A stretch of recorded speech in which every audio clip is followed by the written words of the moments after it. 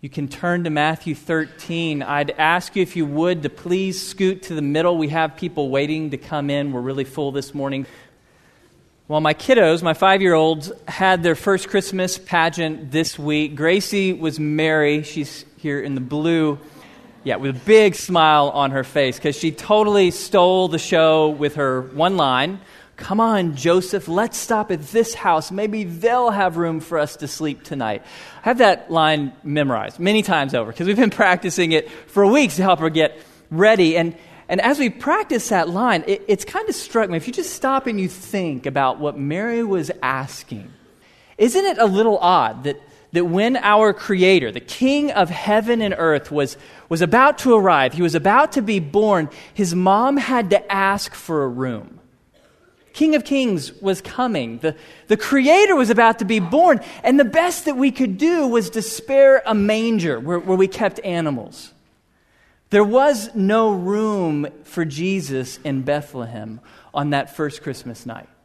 And here we are 2,000 years later, and there is still no room for Jesus this Christmas in many of our lives. You see, Christmas in America has become a nonstop sprint from Thanksgiving to New Year's. There's so much to do. There's Christmas cookies to bake. There's a tree to put up and decorate. There's lights to hang. There's presents to buy and wrap. There's cars to send. There's relatives to visit. There's parties to attend. There's so many things to do. And if we haven't watched Elf at least 5 times, it's not Christmas. Just have so many things to do. How could we possibly stop and celebrate the arrival of Jesus when we are just so busy? It reminds me of a story that I heard years ago. Back in 2007, the Washington Post conducted an experiment. They hired a guy named Joshua Bell, a world-famous concert violinist, to play during rush hour on a Washington, D.C. subway platform, dressed only in plain clothes, standing next to a trash can with his violin out for tips. Now, when this guy plays in a concert hall, he earns $1,000 a minute. So he's pretty good. And that violin that he's playing, it's a $3.5 million Stradivarius. So he plays a concert for 45 minutes as 1,100 people walk by. How many of them do you think stopped, listened, and gave him a tip? 20. He earned $32 for a 45-minute concert. Everyone else just passed him by.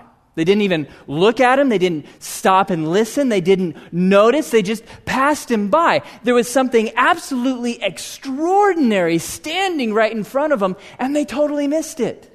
Now, why did they miss it? Why didn't they stop? Why didn't they listen? Why didn't they notice this incredible talent in front of them? Well, because it was rush hour. All of those people were rushing to work, trying not to be late. Their minds were full of tasks that they had to do that day. They were thinking about projects they had to finish, phone calls they had to make, meetings they had to attend. All of these things filled their minds and left no room for the incredible talent of Joshua Bell to sink in. I'm afraid that that's exactly the dilemma that we face during Christmas in America. Our to-do list is 1,000 pages long. We have so many things to do that there's just no time for us to stop and notice that something extraordinary happened 2,000 years ago on this day. Something incredible. That's what Christmas is all about. I'm afraid that we're just like those subway riders that missed the incredible talent of Joshua Bell. We just have no time to stop and look and notice the meaning of Christmas, the arrival of Jesus Christ, our Savior. There is no room for Christ in Christmas in many of our lives during this time of year. We're just so busy. And so this morning, what I want to do for you is I want to give you a couple ideas to help you to stop and pay attention to the meaning of Christmas. I want to give you a couple practical ideas to help you to be able to hit pause on your incredibly long to-do list and just for a minute sit at the feet of Jesus and remember what this holiday is all about. I want you to be able to stop and reflect on the fact that 2,000 years ago, the Creator became one of us. The Almighty became an infant so that he could live for us and die for us so that we could have eternal life. So I'm going to give you a couple ideas this morning to help you to keep Christ first in Christmas, this holiday season. So the first practical idea for you, if you want to keep Christ first this Christmas, you've got to simplify your schedule. Simplify your schedule. If you've turned to Matthew 13, let's look at Matthew 13. We're going to read a parable that many of you are familiar with. Matthew 13, starting in verse 3. And he, that is Jesus, told them many things in parables, saying, A sower went out to sow. And as he sowed, some seeds fell along the path, and the birds came and devoured them. Other seeds fell on rocky ground where they did not have much soil, and immediately they sprang up, since they had no depth of soil. But when the sun rose, they were scorched, and since they had no root, they withered away. Other seeds fell among thorns, and the thorns grew up and choked them. Other seeds fell on good soil and produced grain, some 100-fold, some 60, some 30. Now, in this parable, the seed is the gospel, the good news that Jesus was sowing. The soil is the human heart, and the crop or the harvest are good deeds in people's lives that build the kingdom of God. Now, of these four types of soil, the second, third, and fourth represent believers. They're all believers. The gospel seed has sprung forth, but only one of them is productive. Only one of them produces a crop that honors the Lord. The second soil, the seed springs up, but it has no perseverance. It withers over time. But it's the third soil that I really want to look at. Third soil has weeds growing in it. So this third soil, let's be clear, it's really good soil. It's really good soil because lots of stuff grows in it. Not just the gospel, but all the cares, all the concerns of life grow up in this person's life. There's so many things growing in their lives that it leaves no room for the gospel of Jesus to grow and produce fruit. Leaves no room in their lives for them to walk with Jesus and honor Him. Their walk with the Lord gets choked out by all of the good things of life. Jesus gives us that idea when He interprets this parable. Look down at verse 22. Jesus says, As for what was sown among thorns, this is the one who hears the word, but the cares of the world and the deceitfulness of riches choke the word, and it proves unfruitful. Jesus mentions a couple kinds of weeds that choke out walking with the Lord in our lives. The second one, the deceitfulness of riches, that's a whole other sermon. If you prioritize the making of money, that will leave no room in your life for walking with the Lord, but we'll talk about that another time. I want to focus on that first weed, the cares of this world. The word in Greek, it means literally those things that make you worried or anxious. Those things in your life, which might be good, they may be good things, but there's so many of them, they cause you to be anxious and worried. And that's a pretty good description of how many of us feel this time of year. The holidays come, for most of you, it starts not on Thanksgiving, it starts in Halloween. You have Halloween and it ends, and all of a sudden you feel that beginning of stress, the birth of anxiety in your life because I just got 2 months to get everything done for the end of the year, everything ready for Christmas. That stress builds because we have so many things to do, so many things to care about during the holiday season. Our to-do list is so long that it leaves no time for us to spend at the feet of Jesus. Now, what is the solution for the third soil? In this parable, what does Jesus want this person to do who has all these cares growing up and choking out their time with Him? Well, the solution to the third soil is really simple. You got to weed the garden. You got to reduce the number of things in your life that are competing with Jesus for time. You've got to simplify.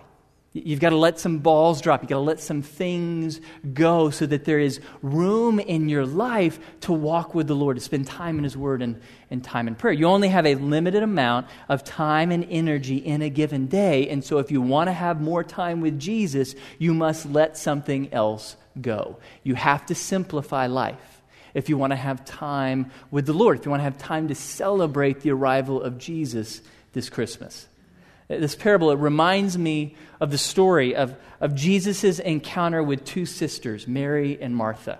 You may know this story. Jesus comes to their house. It's told in Luke chapter 10. Now, as they went on their way, Jesus entered a village.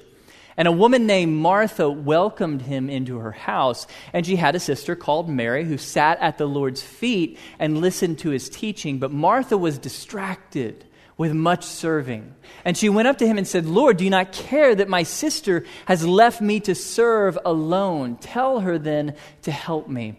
But the Lord answered her, "Martha, Martha, you are anxious and troubled about many things, but one thing is necessary. Mary has chosen the good portion which will not be taken away from her." I feel like Christmas in America turns us all into Marthas, doesn't it? We get so busy with so many things that we don't have time just to sit simply at the feet of Jesus and listen to him and celebrate his arrival. Now let's be clear, everything that Martha was doing was good stuff, right? She was cooking, she was serving her guests, she was cleaning her house, she was taking care of people's physical needs. That's all really good stuff. The problem was Martha let the good stuff choke out the best stuff, the one thing that she needed above everything else. She let her need to serve other people prevent her from having any time for herself to sit at the feet of Jesus and just listen.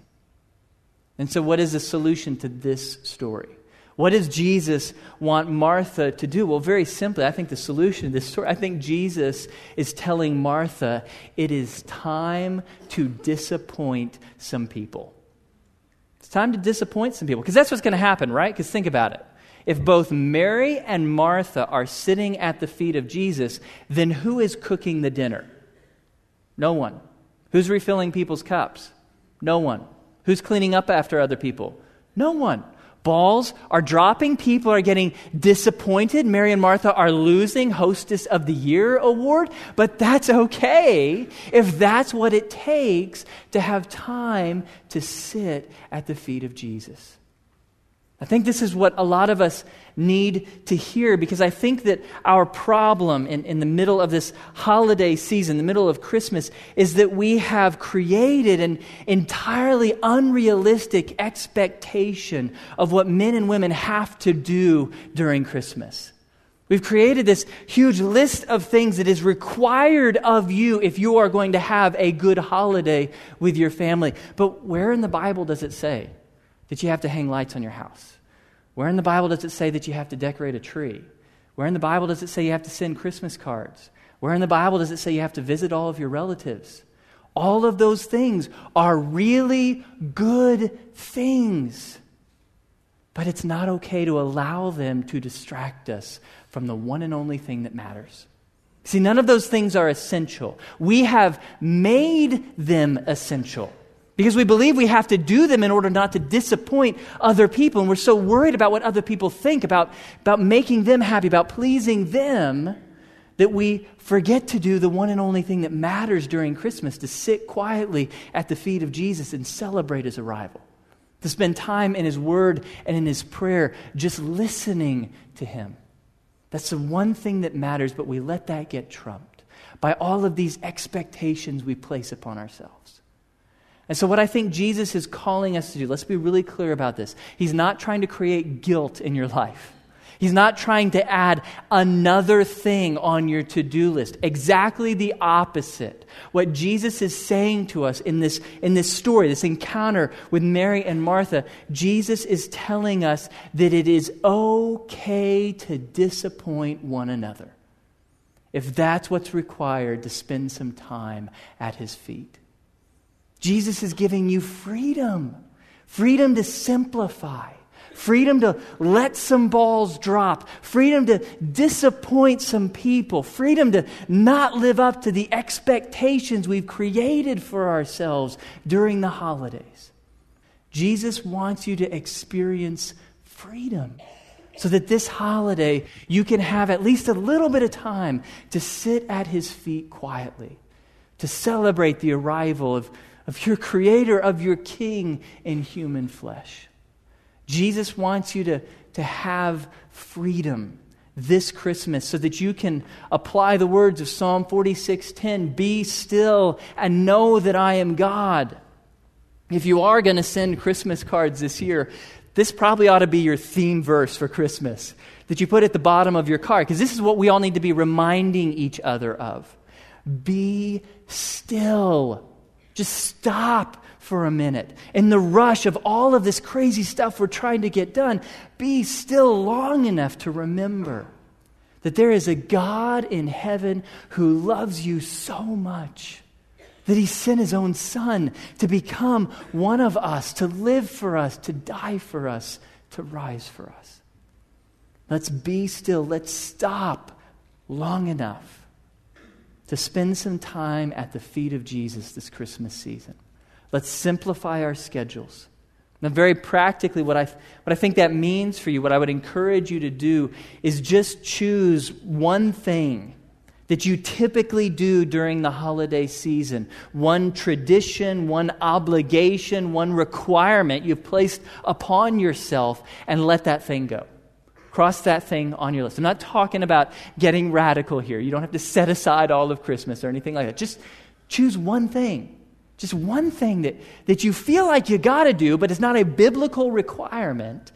Cross that one thing off your list to free up a little bit of time to spend at the feet of Jesus this Christmas season. Free up just a little time to spend in his word so that you can listen to him, so that you can learn from him, so that you can worship him and give him thanks. Because that's what Christmas is about. That is the one and only essential thing that you do during Christmas, is spend time at the feet of Jesus. Everything else is second to that. So simplify your schedule. Pick one thing today that you're just going to cross off the list. It's okay. Yeah, that'll disappoint somebody. That's okay. Jesus wants you to disappoint some people so that you can spend time at his feet, in his word, and in prayer. So that's my first encouragement from you this holiday season, is find a way to simplify your schedule a little bit so that you have time to sit at the feet of Jesus, to notice, to recognize, to worship that the King of Kings came in human flesh. That's my first idea for you. My second idea to help you to keep Christ first in Christmas this season for you and for your family. Second practical idea is to recognize your need for Jesus. Now, every good story needs a bad guy. There's got to be a bad guy or a collection of bad guys to create conflict with the good guy.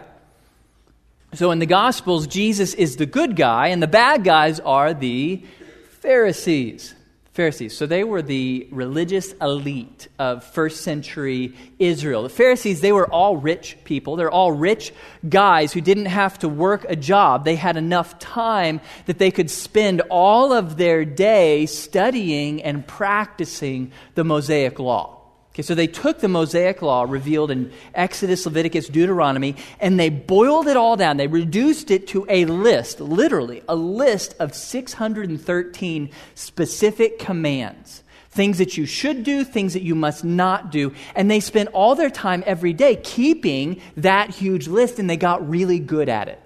Really good at it. Actually, Paul, in the book of Philippians, he reflects back on his life as a Pharisee, and he says, hey, when I was a Pharisee, I was blameless in the eyes of the Pharisees. They thought that they were better than everyone else. They actually believed that they weren't sinners like us common people. You see that in passages like Matthew 9.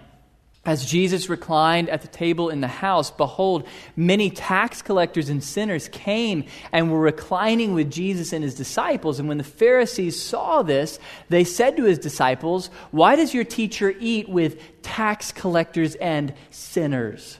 You see how the Pharisees distinguish themselves from those sinners over there. They were self-righteous. And so because they believed that they didn't have any sin in their lives, because they believed that they were blameless, when Jesus arrives on earth and offers to save people from their sins, the Pharisees say, no, thank you. Don't need that. Why would I need a Savior? I don't have any sin that I need to be saved from. Now, hopefully none of us are as arrogant as the Pharisees. But I think that many, if not all of us, tend to make the same mistake that they did. We tend to underestimate our need for Jesus. That's certainly what the average American does. The average American, I don't know if you know this, but the average person in our country believes that God exists. They believe that heaven is real, and they believe that the way you get to heaven is by making sure that your good deeds outweigh your bad deeds.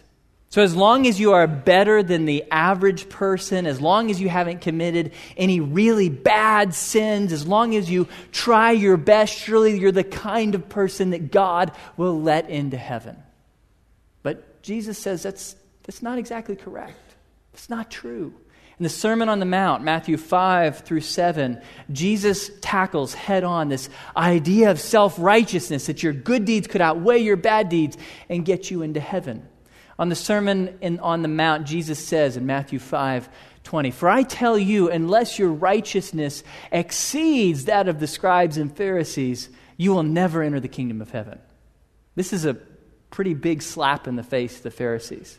These guys who spent all day, every day doing good deeds. They never committed any of the big cardinal sins, and yet Jesus says they're not in. They are not good enough. They don't have enough good deeds to outweigh their bad deeds and get them into heaven. So how good do you have to be if you want your good deeds to outweigh your bad deeds and get you into heaven? Well, Jesus says later in that chapter, you therefore must be perfect. And just in case you don't know what perfect means, I mean as your heavenly Father is perfect.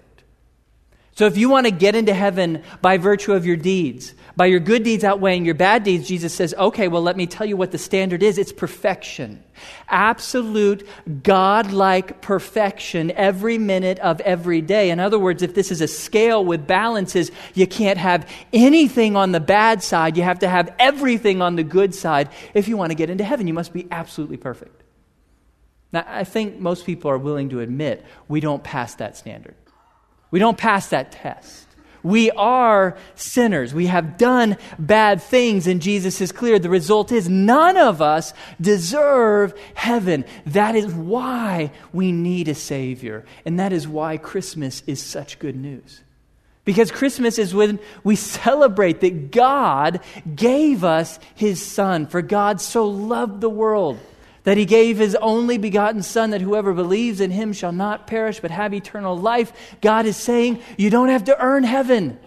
It's not something you deserve. It's not something you earn. It's not something you try to work for. It's a gift.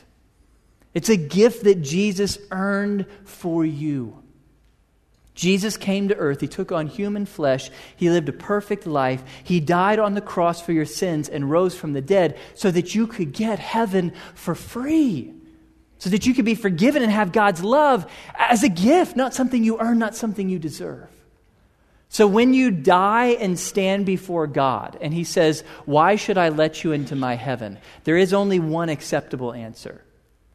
Because of Jesus. Not because of anything I've done. Not because of my good deeds. Not because I didn't do any really bad stuff. But because of Jesus. Because of what He did. Because He died for my sins and rose from the dead. That is the only reason a sinner like me would ever be allowed into heaven. I hope that you believe that. If you don't believe that, if there's something holding you back, please, I hope you'll come talk to me. Or send me an email. I would love to talk to you about that.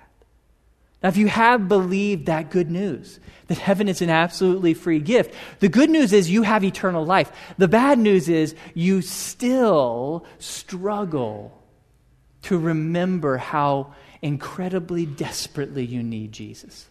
It is so easy to take Him for granted. It is so easy to underestimate our need for Jesus just to make it through the day, just to make it through another holiday season. I struggle with that. So I'm a pastor. I talk about Jesus for a living. I teach people about Jesus as my job. And yet still, if you look at how I live, my daily life, you'll probably see that I live as if what mattered most in my life was not Jesus, but getting my to-do list done. Because that's how I live most days. It's probably how you live most days. Even though we believe in Jesus, we live as if what mattered most is getting our stuff done. That's what we focus on, and we forget to put our eyes on our Savior. The one person we need most. This holiday season, you want to make it through Christmas well. Holidays are not easy. You want to get through the holidays well. The one and only thing you need is time at the feet of Jesus. That's what you need most of all. What I need to remember when I get fixated on my to-do list, what I need to remember are Paul's words in Philippians chapter 3. In verse 8, one of the most significant verses in the Bible, Paul says, "More than that, I count all things to be loss, in view of the surpassing value of knowing Christ Jesus my Lord, for whom I have suffered the loss of all things and count them but rubbish, so that I may gain Christ." Now, the reason that word rubbish is in quotes is that that's not a very good translation of the word in Greek. In Greek, it's a curse word. It's the S word, quite literally. Now, I am not an apostle like Paul, so I'm not going to say the word from the pulpit. I'm just going to let you fill in the blank. I think what Paul wants us to understand this holiday is that sending Christmas cards is you know what compared to knowing Christ more. And decorating a tree is you know what compared to knowing Christ more. And finishing all the stuff on your to-do list is you know what compared to knowing Christ more. All of these things that we place on our shoulders, all of these man-made obligations revolved around the holidays, they are nothing, worse than nothing, compared to knowing Jesus Christ more. Paul wants us to believe the words of the psalmist in Psalm 42. He says, "As the deer pants for streams of water, so my soul pants for you, O God. My soul thirsts for God, for the living God. When can I go and meet with God?" You see in those words that the psalmist believed that spending time in God's word and in prayer with God was as essential to life as water. How long can you go without water? Not very long. I want you to understand that's how long you can go without time in the word and time in prayer. It is absolutely the most essential thing in your daily schedule to spend time with the Lord in His Word. So when I look at my life, what I want to understand is that any day I spend on this earth giving no time to Jesus, no time in His Word, no time in prayer, that is a completely wasted day. It does not matter what else I get done. Could be a whole lot of stuff. That's a complete failure of a day. Because I did not do the one and only thing that truly mattered. Spending time at the feet of Jesus in His Word and in prayer. That's all that matters. And so what I'm challenging you to do this Christmas is to pause long enough to remember and to reflect on how desperately you need Jesus. Not just for eternal life, but for strength to make it through the day. The only way you're going to make it through Christmas well is to spend time at the feet of Jesus. That's what you need most of all. You need it as badly as your body needs water. You must be in the Word. You must be in prayer. You cannot do life well unless you spend time in the Word of God and in prayer. So remember how desperately you need the Lord. As you enter into this holiday season, two things that I want you to be thinking about, these two practical ideas. I want to encourage you to simplify your schedule. Find some ball to drop so that you have time to sit at the feet of Jesus. And spend time remembering and meditating on how desperately you need Jesus. Even if it doesn't feel like it, remind yourself, choose to believe that you need to spend time with Jesus every day if you're going to make it through life well. I want to leave you with a passage out of the Old Testament. Turn to Isaiah chapter 40. Isaiah chapter 40 was written 700 years before Jesus arrived. God spoke through Isaiah to the Israelites. Look with me, starting in verse 3. "A voice cries in the wilderness, 'Prepare the way of the Lord. Make straight in the desert a highway for our God. Every valley shall be lifted up, and every mountain and hill be made low. And uneven ground shall become level, and the rough places a plain. And the glory of the Lord shall be revealed, and all flesh shall see it together, for the mouth of the Lord has spoken." Isaiah pictures God far away from His people. There's a wilderness, a desert, mountains, valleys separating them. But God promises all that's about to change. I'm coming soon, in person, in the flesh, to bring restoration and healing to you. What this passage is about is Christmas, the first Christmas. when God came in human flesh to draw near to his people and save them from their sins. But notice, they have something to do. God challenges them. Get ready. Make ready for the Lord. Level the mountains. Lift up the valleys. What he's talking about is preparing your heart. Making room in your life for the arrival of the Savior. Now, they lived before the incarnation. We live after the incarnation, but the command is the same. As we get ready to celebrate, to remember this holiday of when our Savior became flesh, when he came and lived among us, what God is challenging us to do this Christmas is to make room in our hearts, to prepare ourselves for the arrival of our King. And so very practically, what I want to encourage you to do, my last piece of advice for you, I had you turn to Isaiah 40 for a reason. First of all, it's a great passage. But second, because Isaiah 40 until the end of the book, chapter 66, is among the most beautiful sections of Scripture you'll find anywhere in the Bible. It's actually one of my absolute favorite. It's full of poetry and theology and worship. It's all about Jesus and what God has in store for us in the future. Chapter 40 through 66 is a perfect section to read this holiday. I would encourage you to take one chapter a day. Just one chapter a day starting today. So you're going to have to simplify a little bit. You're going to have to drop something to free up about 15 minutes a day to read one chapter of Isaiah, starting in chapter 40, going through chapter 66. That will take you through the first week of January. Take that time, one chapter a day in Isaiah, to remember who God is, to remember what Jesus has done for you, and to give thanks. Now, if you would prefer to spend your time in the New Testament, maybe you just finished going through Isaiah or something in the Old Testament, I would encourage you to go through the book of Luke. 24 chapters. If you read one chapter of Luke a day, it will take you also through the first week of January. So whether you want to spend time in the Old Testament or in the New Testament, Isaiah or Luke, what I'm encouraging you to do is to free up enough time to read one chapter a day from now into the new year. Take that time, read that chapter, and just give thanks. Give thanks that 2,000 years ago, God cared enough about you not to leave you in your sins, not to give you what you deserved, but to take on human flesh, the Creator becoming an infant, to live a perfect life for you, to die the death that you deserve, to rise from the dead so that you could have life and forgiveness for free. Take some time to reflect and to give thanks for what God has done, for what Christmas is all about. I want you to do whatever it takes to keep Christ first in Christmas, because that's what it's all about. That's really the only thing that matters this holiday. Now, I want to close and give thanks to the Lord, but after I pray, I'd ask you to stay in your seats. Jason's going to come up. We have a few year-end announcements to give you guys, some holiday schedule stuff that you need to know about. So if you'll join me in prayer. Heavenly Father, we give you thanks. You are a gracious God. We deserve wrath. We deserve punishment for our sins. We have done things that are wrong. We have lied. We have cheated. We've been selfish. We've been prideful. We've been unloving. Lord, we deserve wrath from you. Instead, you give us life. You give us your love. You give us eternal life, and forgiveness is an absolutely free gift. You've given us your Son, Jesus Christ.